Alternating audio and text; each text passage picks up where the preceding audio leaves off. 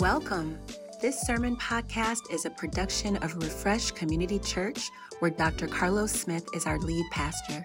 Our vision is to see our hearts refreshed by Christ's presence, our relationships renewed for Christ's purpose, our lives rebuilt by Christ's power, and our communities restored by Christ's people. We pray that you are blessed by today's message, and we look forward to seeing you in person soon. Let's put our hands together for Jesus, people of God.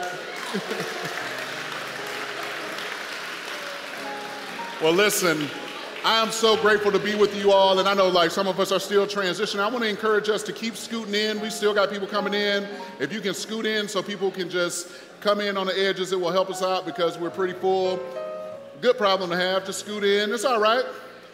It's all right. I'm sure at least maybe 3/4 of a shower today. Just scoot on in, get cozy. Amen. Won't hurt you. Get comfy. But God is good, and I'm so grateful. And I'm just privileged and honestly a bit overwhelmed by the day because it has been a long time coming. As we have been working as elders and staff and praying for this day, and to see God's faithfulness and to see his hand on this church and to see what he has done is just nothing short of amazing. For those of you who may be visiting, I know we've done a lot of member stuff and covenants and giving and all this stuff that's focused at members, but I do want to take a moment to make sure that I acknowledge our guests who are here in our sanctuary and are also with us via YouTube and Facebook. I'm so grateful that you have chosen to worship with us today. And that new website that we just launched, I would encourage you, if you want to look over the fence and see more about us, that's a great website. It just launched. It is really good. And I'm not just saying it because it's our church. It really is. It's exceptional website and info there. But I also want to just reiterate what Pastor Jonathan said. If you want to ask more questions of me and our staff, come on out to the intro, which will be in September. But I would love to meet you, and I'm glad that you are with us today. Well, I am fully aware that I'm the only thing standing between you and free food, so I'm going to try to get on with preaching and all that stuff. And so I'm also standing between myself and free food, and I don't want to do that either. And so we're going to look to the Word of God. And so we've been walking through our wonderful vision here at Refresh Community Church. And our vision here is a God-sized vision. And that vision is to see our hearts refreshed by Christ's presence, our relationships renewed by Christ's purposes, our lives rebuilt by Christ's power, and our communities restored by Christ's people. And you're seeing people walking around with these wonderful, nice, beautiful, refreshed minty green shirts on and blue home team shirts. And you'll be able to get yours. We have a tent out there with shirts and cool water bottles, all kind of stuff, where you can get refresh merch and things like that, and stickers and all kind of fun stuff. But we want to look to the Word of God. And I told you we're going to be walking through the Gospel of John, looking at these various pictures of water and refreshing imagery. And last time we looked at the woman that actually Sister Stephanie referenced in her video, the washing of the disciples' feet there in John 13. But today we're going to be looking at the woman at the well from John chapter 4. So if you have your Bibles, John chapter 4, and it'll be on the screens for your reading if you would stand together. John chapter 4. I'm going to start at verse 1. Now look, don't be shook. I'm going to read a lot of verses so we can get the whole account. Don't mean I'm going to preach every single one, so don't be reading Lord Jesus, this is 85 verses we done read. I'm not going to preach all of them. I'm just giving you a heads up. Don't worry. I know some of y'all saw all them numbers what's about to happen. I just want us to get the whole context. The context itself will be a lot of the exposition, but I'm only going to just kind of cherry pick some things here. But I'm going to start reading at verse 1. John chapter 4, verse 1. Now, when Jesus learned that the Pharisees had heard that Jesus was making and baptizing more disciples than John, although Jesus himself did not baptize, but only his disciples, he left Judea and departed again for Galilee. And he had to pass through Samaria. That's very important. He had to pass through Samaria. So he came to a town of Samaria called Sychar, near the field that Jacob had given to his son Joseph. Jacob's well was there. So Jesus, wearied as he was from his journey, was sitting beside the well. It was about the 6th hour. A woman from Samaria came to draw water, and Jesus said to her, "Give me a drink." For his disciples had gone away into the city to buy food. The Samaritan woman said to him, "How is it that you, a Jew, ask for a drink from me, a woman of Samaria? For Jews have no dealings with Samaritans." Jesus answered her, "If you knew the gift of God And who it is that is saying to you, give me a drink, you would have asked him, and he would have given you living water.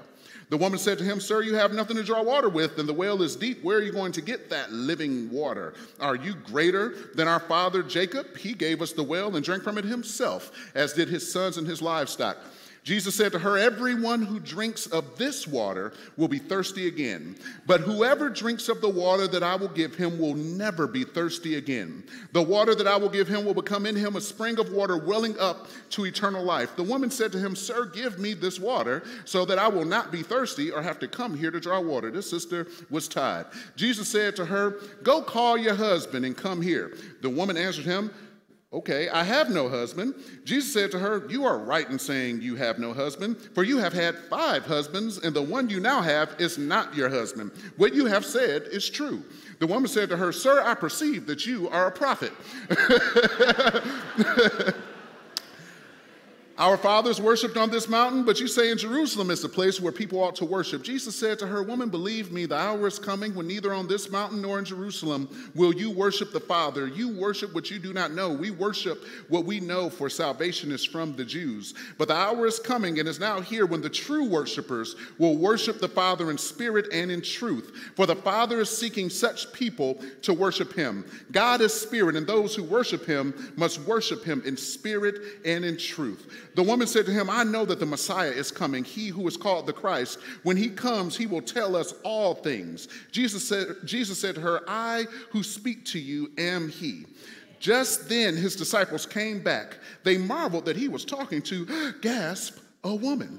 But no one said, what do you seek? Or why are you talking with her? So the woman left her jar and went away into town and said to the people, come see a man who told me all that I ever did. Can this be the Christ? They went out of the town and were coming to him. Jump down to verse 39. Many Samaritans from that town believed in him because of the woman's testimony. He told me all that I ever did. So when the Samaritans came to him, they asked him to stay with them, and he stayed there 2 days. And many more believed because of his word. They said to the woman, it is no longer because of what you said that we believe, for we have heard for ourselves, and we know that this is indeed the Savior of the world. Would you pray for me? Eternal God, our Father, we thank you that, God, you give us living water. That, God, you refresh, God, you renew, you rebuild, you restore our souls that are broken down and dilapidated. And we thank you for your goodness and for your kindness. God, I pray now in this preaching moment that you would speak to your people and that you would encourage Refresh Community Church to walk in the calling and the vision that you have laid upon us. It is in Jesus' mighty name that we pray. Amen. Amen. You may have your seats.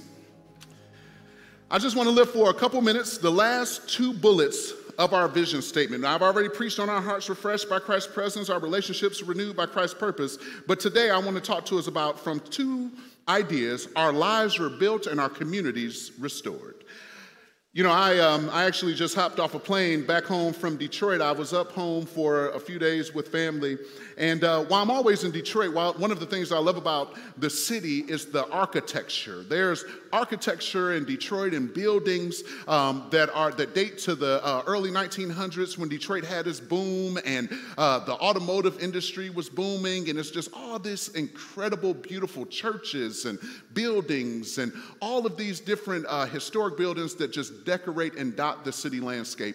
And it's just fun. There are whole building tours that you can go up in Detroit and examine and appreciate all of the architecture. But there's this one building that is sitting on the skyline of Detroit called Michigan Central Station. Michigan Central Station was built in the early 1900s when train stations were all the rave. And being in Michigan and being in the heart of Detroit, the train station did well until a guy by the name of Henry Ford popularized this thing that we call the automobile. Y'all know what they are. You parked them across the street at Jackson Park Elementary School. Thank Detroit for those things. You could be walking. But anyhow, he popularized this this contraption called an automobile, and train station and train usage began to decline. And so Michigan Central Station in downtown Detroit, a large, beautiful, ornate building with classic architecture, began to fall into disrepair. And it was in use, but limited so until the last train departed from this train station in 1988. Since 1988, Michigan Central Station has been pretty much abandoned and fallen into disrepair disrepair because the city didn't have money to do anything to it, nor did the state, or nobody really wanted to pour any money into it until the great-grandson of Mr. Henry Ford, Mr. Bill Ford, the chairman of Ford Motor Companies, in 2018 decided that his family would purchase Michigan Central Michigan Central Station. It was a strange act for the chairman of an automobile company to do. But Bill is from Detroit. His family has roots in Detroit. And what he said was that he did not want to see this picturesque building, which had been at one point a picture of Detroit's flourishing, become an eyesore and become a story about Detroit's death. And so what Bill Ford said is that Michigan Central will go from being a story about Detroit's decay to the story about Detroit's rebirth. Bill had a vision that one building, one restoration project, one ornate and investment into the city could lead to the restoration and the revitalization of the city. And I was riding around this weekend and I said, man, Bill is on to something because he transformed this one part of the city, and other parts of the city are coming back, and around downtown there's some nice new shops. It was all kind of stuff going on. I was sitting downtown Detroit drinking coffee. It's just not a thing that I would have did before now. And I say all this to say that Brother Bill had a vision that one person, one building could transform an entire landscape. And you're wondering, what does that have to do with this launch service today? Well, I'm here to tell you that I believe that based on the story that I read, what God is doing in this church, that God is able to take one church, Refresh Community Church, in one city, University City, right here in the heart of St. Louis, and bring transformation to an entire city. There is a power in the restoration of just one. But what I love about this story that I read in your hearing is that this story does not just apply to this church in a launch, it applies to us individually, because what we see in our text is that God takes a woman who needs to be rebuilt. He takes a woman who, from the outsider's view, needed to have a restoration project done in her life. And through this one woman, Jesus brings about restoration to an entire city of forgotten people. Now, check this out. Jesus starts with a Samaritan woman. Now, this woman, you just need to know, it is what it is when we're reading the Bible. We are in a time of patriarchy, and women are not looked highly upon. This woman has two stripes against her, and they are wrapped up in the word Samaritan and the word woman. Women often were little more than commodified, were a little more than objectified, but when they came into the presence of Jesus, they became humanized. And so God takes a woman who in her time and period whose testimony would not have even been believed, and uses her to bring transformation. But she's also a Samaritan woman. This is a Samaritan. I ain't got time to tell you because I know we're trying to eat. If I had a little more time on my hands, I would tell you. I would tell you all about the Samaritans. I'll tell you about these people who were descended from the 10 rogue tribes of Israel, who broke away from the tribe of David and Judah. I will tell you that they got deported by Assyria in 722 and carried away into Assyria, and their land got resettled by a bunch of outsiders. And before they left, already had aberrant and heterodox doctrine and worship, and the Jews just was not feeling them. And so when they got resettled, they became an ethnically mixed group of people that the Jews did not like, and they also became a group of people whose worship was messed up. You see before they get deported, that they was doing this weird thing, calling it Yahweh, but worshiping golden calves. It's almost like they had just never read the book of Exodus, that's a very bad idea. And so this woman had two strikes against her in the idea that she could be used by God, but that is precisely who God singles out to bring about restoration. And I don't know what is in front of your name, behind your name, what your title is. I don't know if it's that today women are still struggling for equality and being able to do things. And I don't know if you're like, I'm a minority, I'm a black man, or I'm on the outs in this way. Maybe you're poor. Maybe you're uneducated. Maybe you don't have a degree. Maybe you don't have a lot going for yourself. But I'm here to tell you that that is exactly what qualifies you to be an agent of God's transformation. And so I'm going to just talk to you real quick about the way Jesus rebuilds our lives. And when he rebuilds our lives, he leads us to restore our communities. And the first thing we see in this text is that Jesus rebuilds the life of this woman, and he rebuilds our lives. He does it on purpose. That's right, he does it on purpose. I know you're like, what you mean on purpose? Exactly what I said. He does it on purpose. He means to do it. He has a plan. He's intentional. Look at your Bible real quick. It says he left Judea and departed for Galilee because the scribes and Pharisees were hating because that's just what they did. And so he said, you know what? I'm going to leave Judea. I'm going to go on back home to the north. And the Bible says that he had to pass, verse 4, through Samaria. This sentence is a fascinating one because I'm like, what you mean had to? You know, what do you mean he had to pass through Samaria? He actually, devout Jews hated going through Samaria. I just told you they had weird, aberrant worship over on Mount Gerizim, and they was worshiping calves, and they were ethnically mixed. Nobody wanted to be around the Samaritans. He had to go through there. Sure, it was a quicker route, but there was another Transjordanian route when he could have just went around and not went through Samaria at all. But what I believe that John notes here is not from a navigational and a geographical perspective, but I believe it had everything to do with Jesus' spiritual perspective. I think Jesus knew that there was a broken, marginalized, fallen woman who needed his presence in that moment.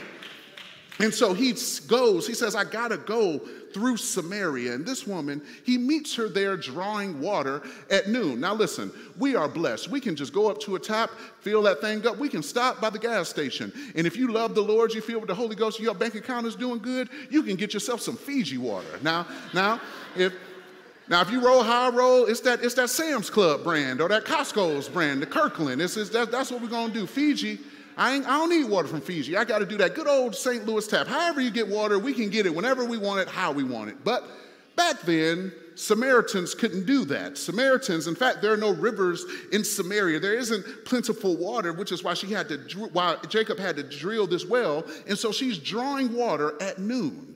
We have no context for this, but you don't draw water at noon. It's hot. It's hot outside. It's going to be hot today. I'm sorry to tell y'all, but that's all right. We're going to help y'all. But you're going to find out in a few minutes why you don't draw water at noon. You're going to just give me a few minutes. You're going to learn. You're going to I understand this sermon much better now. But she's drawing water at noon, and she's drawing water at noon because I already read you the text. The woman had 5 husbands. She had been married 5 times. That's a lot of time. However you shake it up, whatever your view on marriage is, whatever happens 5 times is a lot, okay? And that's just many marriages, and that's what she had. And so there's something about this one. Then she was living with a man that wasn't her husband. That's a whole nother sermon for a whole nother day. But here she is, 5 marriages, a man she's living with is not her man, and the women who would go and draw water during the day did not want to be bothered with this sister here. And so because of her shame, her brokenness, her rejection, her black sheep status, she stayed away and drew water at an inconvenient time when she had to bear the heat of the day. But let me tell you what I love about this reality, people of God. It is that very shame, that very black sheep status, that very ostracization that actually put her on a collision course with Jesus. Let me tell you for a minute about God's sovereignty. The very thing that causes you shame, the very sin struggle that you have, the very fallenness, the very insecurity, the very thing that has you up in arms is the exact thing that puts you in the space of where Jesus wants to find you. I love everything about it. Jesus says, I had to go through Samaria. It wasn't an option for him. He could have geographically went another way. He said, no, it's a sister who needs me. And I believe that this Sunday, Jesus has said that I need to go through refreshed, that my eyes are searching to and fro throughout the earth and throughout this church for someone on whose behalf I can show myself strong. And so if you've been battered by life, broken by shame, crippled by confusion, misused by people who should have been able to trust you, that actually puts you on a pathway for an encounter with Jesus. And so we see that Jesus, he rebuilds this woman's life on purpose. He's intentional. He say, listen, I got to go through Samaria because there's a woman there who needs me. And that's still Jesus' heart. That's still Jesus' desire. But not only does he rebuild lives on purpose, he rebuilds lives across barriers. Look at verse 9. You know, Jesus would pull up on her. He say, hey, I want you to give me something to drink. We see his godness on display, offering living water, but we also see his humanity. He says, I'm thirsty, and he's actually modeling for the woman. He's already drawn her in, and she doesn't know it. This is the God-man, 100% God, 100% man, in the incarnation having a conversation with her, and he says, I'm thirsty. He's modeling for this woman that when you have a need, there are constructive ways to meet it. And so he says, I'm thirsty, and check this out, even though society says we shouldn't be connected, I'm willing to drink from your cup. And so she's confused. She says, verse 9, how is it that you, a Jew, ask for a drink from me, a woman of Samaria? Those are two different things. I'm a woman, and I'm a Samaritan. How are you asking me this? You know we don't have anything to do with one another. And what we see here is that Jesus reveals lives across barriers because he says, sister, you are being distracted by something that's going to keep you from seeing the God-man in front of you. You see, you are operating in a paradigm that was given to you, that you have existed in, and because of it, you are unable to see who God is. In Refresh Community Church, I believe that God has delighted to build this church into a beautiful multi-ethnic movement precisely because he says, I don't want us to be distracted by our differences, because when we are distracted by divisions, it can keep us from seeing Jesus. You know, there's this thing I think that the church is suffering from, and it's a thing that in the military they call friendly fire. It's simply this. You shoot your teammates. Y'all going out to war together, and y'all done got confused and mixed up somewhere or another, and you start shooting one another's planes, shooting one another. In the church, so often, we are got friendly fire going on. The truth of the matter is that the Jews and the Samaritans were descended from the same place, even though it got all mixed up, and really the Jews needed the Samaritans. And actually, there was great history in Samaritan, but the two never talked. And Jesus said that you have become distracted by the divisions, and it almost blinded her from seeing Jesus. But lastly, not only does Jesus rebuild our lives on purpose and rebuild our lives across barriers, what I love about this text is that he rebuilds our lives with satisfaction. He says, listen, I don't, you kind of caught up on this other stuff, and I'm trying to build a bridge across some differences, and I'm doing that in this church and in this place, but I'm doing this as well because I want you to truly be satisfied. And so in verse 10, Jesus says, if you knew the gift of God and who it is that's saying to you, give me a drink, you would have asked him, and he would have given you living water. Jesus offers this woman living water. But what does that mean? What does living water mean? It means a couple things. One, it just means running water. He says, I'm going to give you running water. This is why the sister was kind of confused. He's like, well, how are you going to get this running water? They're sitting on Jacob's well, which was a very unique well. It's still in operation today, but it actually is both a spring that wells up and then a cistern that holds what wells up. And so when he says living water, she's thinking running water, and he says, what? She says, how are you going to give me such running water? How are you going to do this in this situation? But not only is she thinking about that, he's actually drawing on Old Testament imagery where Yahweh is called the fountain of living waters. And in Old Testament imagery, there's this particular picture in Ezekiel 47 where there are living waters that come from the temple that outside of Jerusalem. Ezekiel 47 says that in the temple, and this is eschatological imagery, there will be living water that wherever this river goes that runs out of the temple, every living creature, everything where there are salt water that has not had life, all of a sudden it will begin to live. And I believe this is the imagery that Jesus is drawing on when he says living water. In Ezekiel, the fresh water that runs out the temple runs into the salt sea, into the Dead Sea, and it causes everything that's dead to live.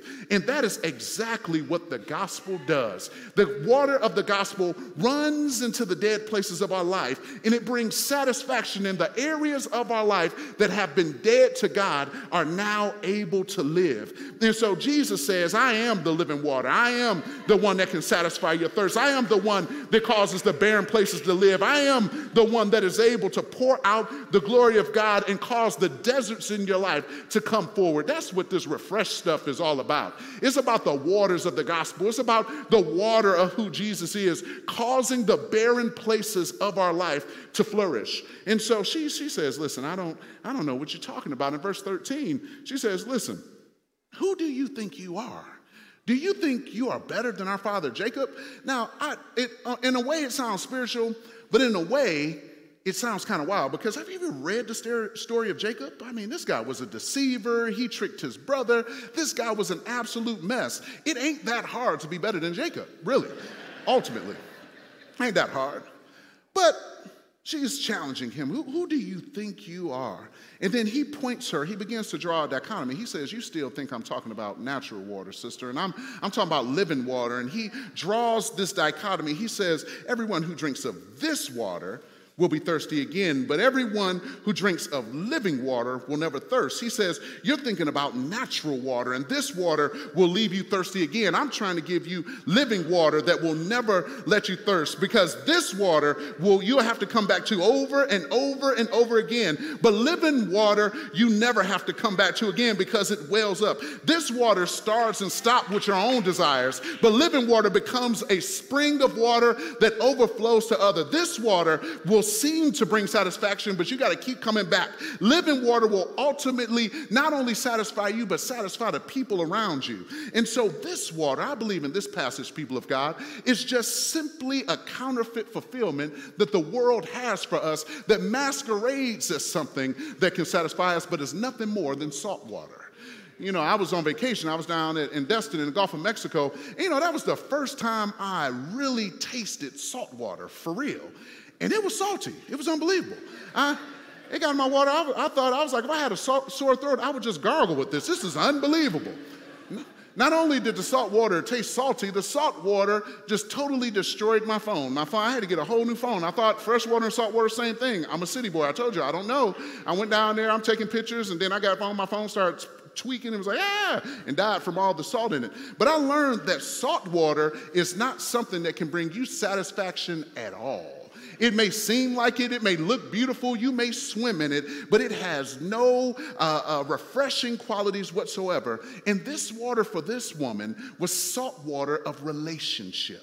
You see, she had been in 5 marriages, and I told you, any way you slice that, what I've learned in my walking with people is that, myself included, that, when you're having issues in a marriage, it's never just one person's fault. So I think it was 5 times. I don't know what was going on, but I also don't want to be too hard on the sister. I feel like we have beat her up historically in the church because she was married 5 times. But you know what? I give her kudos, because it didn't say she was like a baby mama 5 times. It doesn't say that she was in incommitted relationships 5 times. She had been married. She tried to do it God's way 5 times. 5 times. I think this sister here, she tried, okay? Like, I'm just not finna beat her all up. She tried, okay? Then and it didn't work out as she planned. I don't know if some of them died. I don't know which ones cheated. I don't know I don't know. It's just 5. And the reason why I want to be kind to her is because she ended up in the 6th one, and you kind of see that she's with a man that's not her husband, and she's kind of like, I ain't trying no more right now. And I'm kind of like, 5 is a lot. And some of us, we can see that this sister's relationships were not her strong suit, but she tried. And if we're honest before the Lord, the reason why we shouldn't be so hard on her is because some of us has tried. We're saying, God, I have tried it your way. I've tried to be faithful. I've tried to give. I've tried to tithe. I've tried to be in the church. I've tried to live right. I've tried, and Lord, it ain't working, or it looks like it's not working. And so, this one last time, I'm going to do it my way. God, I tried it your way 5 times, but I'm gonna just go over here and do it my way this one good time. Let me just see how it works out. And God loves this woman so much that he won't let her give it a 6th try without him. God says, I know you didn't try it my way, but before you go and do something crazy or crazier than you've already done, let me interject and intercept you on this well here. And God is saying the same thing to you, because some of us are here listening, and you've been trying it God's way, and in your mindset, it ain't working, and you just here for the free food. But God had a divine appointment with you, just like he had with her. And he's saying, let me intercept you and bring you on back into relationship with me. Yes, God says, let me bring her on back. And so he interrupts her because her thirst signals were off. You see, she had experienced this situation where she had tried it and she had sought to do it right, but it was like when you I learned this, I've been trying to eat right and lose weight. Don't worry about that when y'all see me at these food trucks, by the way. Don't forget I just said that. These are the Lord's calories today. I'm hitting all the food trucks. I'm telling you. If I cut in front of you, just say, okay, like, you know, just like he preached hard today. What I learned though, you know, as I've been trying to eat less food, be in a calorie deficit, is I was reading stuff, and this is what the stuff said. All the things, all the websites and all the things say this. It says that sometimes, because we have become so overfed and malnourished in our country, the way our food works, is that often we're hungry and we mistake it for thirst. Often we're thirsty and we mistake it for hunger. So we really just need some water and we think we're hungry. And so everything I was reading said, hey, before you eat something, just drink a glass of water because your signals are off. And this lady had been feeding so long on malnourished relationships that it caused her signals to be off, that she thought that she could fulfill something herself. But God comes to let her know that let me reset your palate and let you know that what can really fulfill you and where you can really have your thirst quenched. And so she's seeing this because Jesus, he done penetrated and looked at her whole life and said, listen, I'm glad that you're an honest woman because, you know, where's your husband? And she says, hey, look, I ain't got one. He's like, good, because you done had 5, you're shacking up now. Yeah, at least you're honest. At least you're not a liar. And Jesus exposes this lady, but he doesn't do it to shame her. He does it to heal her. It's like going to the doctor. If you go to the doctor and something wrong, you got to tell him what's broken. And when Jesus shows us our sin, when he shows us ourselves, when he truly knows us, he's not doing it at any point to hurt us, to harm us, to break us. He's only doing it to heal us. But it's scary. And so the lady starts evading him with weird theological conversations. Well, your people say you're supposed to worship in Jerusalem. We say in Mount Gerizim. Jesus say, it's Jerusalem. Cut that out. But she's trying to evade because it's easier to argue about God than to be known by God. And I just want to talk for a minute to our church folks because some of our church folks and some of our theological bros and folks who like high theology and all that stuff, we on blogs, we reading books, we want to debate, we want to argue, and we think we're safe behind our library. But God is saying, I'm trying to penetrate past your library and get into relationship with you. Yeah, some of us use our knowledge of God as a mask to not actually truly be known by God.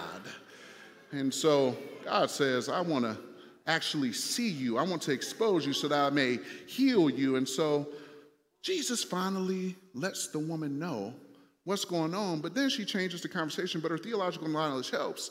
He says, I know that the Messiah is coming, he who is called the Christ. When he comes, he will tell us all things. And Jesus said, I who speak to you am he. And so in that moment, after talking to Jesus, she realized that this is someone who truly knows me. She goes back to her village and she says, let me tell you about a man who told me everything I ever did.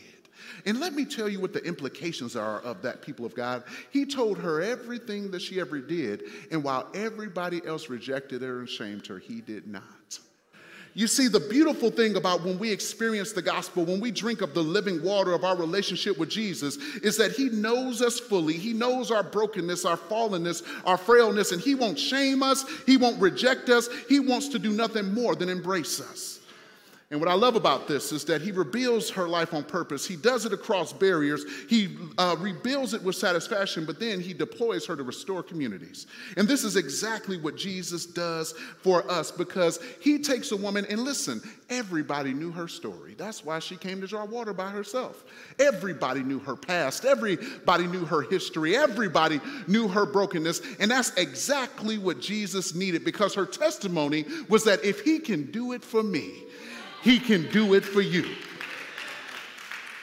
And so what he does is send her back into a community of outcasts, of broken people with bad theology and heterodox worship. They followed all the prosperity preachers. They liked all the weird preachers and all the stuff that we don't like as Reformed folks. And he sent her to them to witness about who he was to people who knew her backstory, and she showed up fully as herself.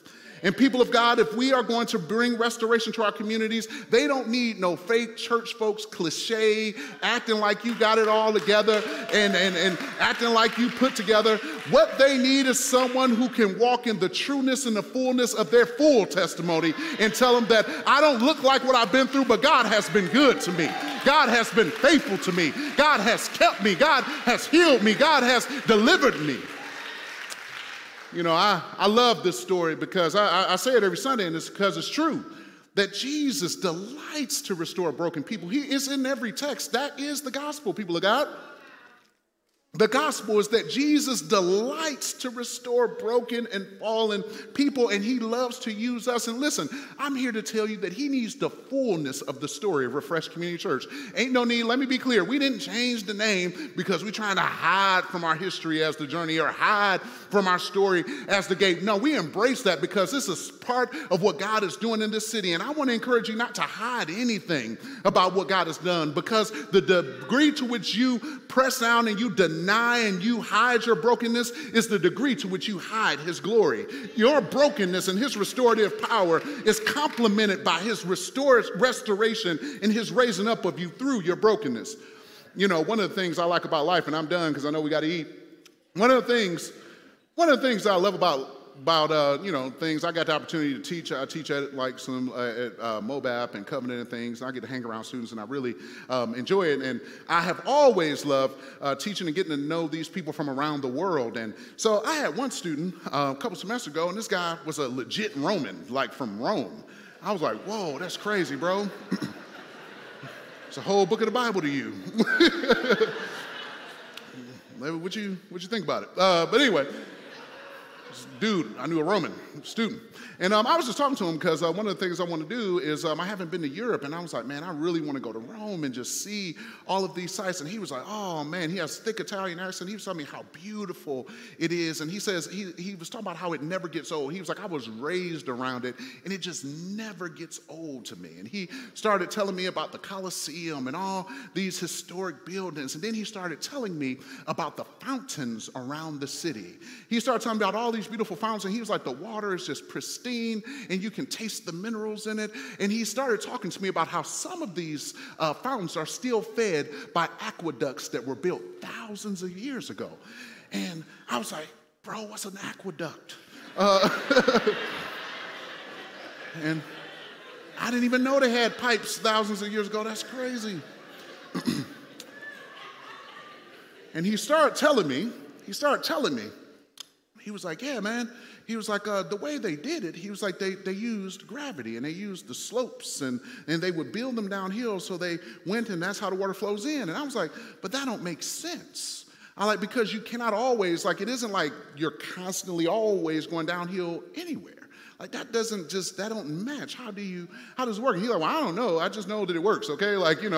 I don't build them. I'm just telling you. This is how it works. It's fed by aqueducts. But in my rampant curiosity, I decided I wanted to know more about how these aqueducts work, because I'm fascinated by the engineering of the ancients. And what I found out is that, yes, it does work with gravity, but they also have these things called siphons, where they put it downhill, but when it has to go uphill, they dug a deep hole that would rush the water down, and it would go downhill so fast that it would shoot up and go over the next hill and keep going.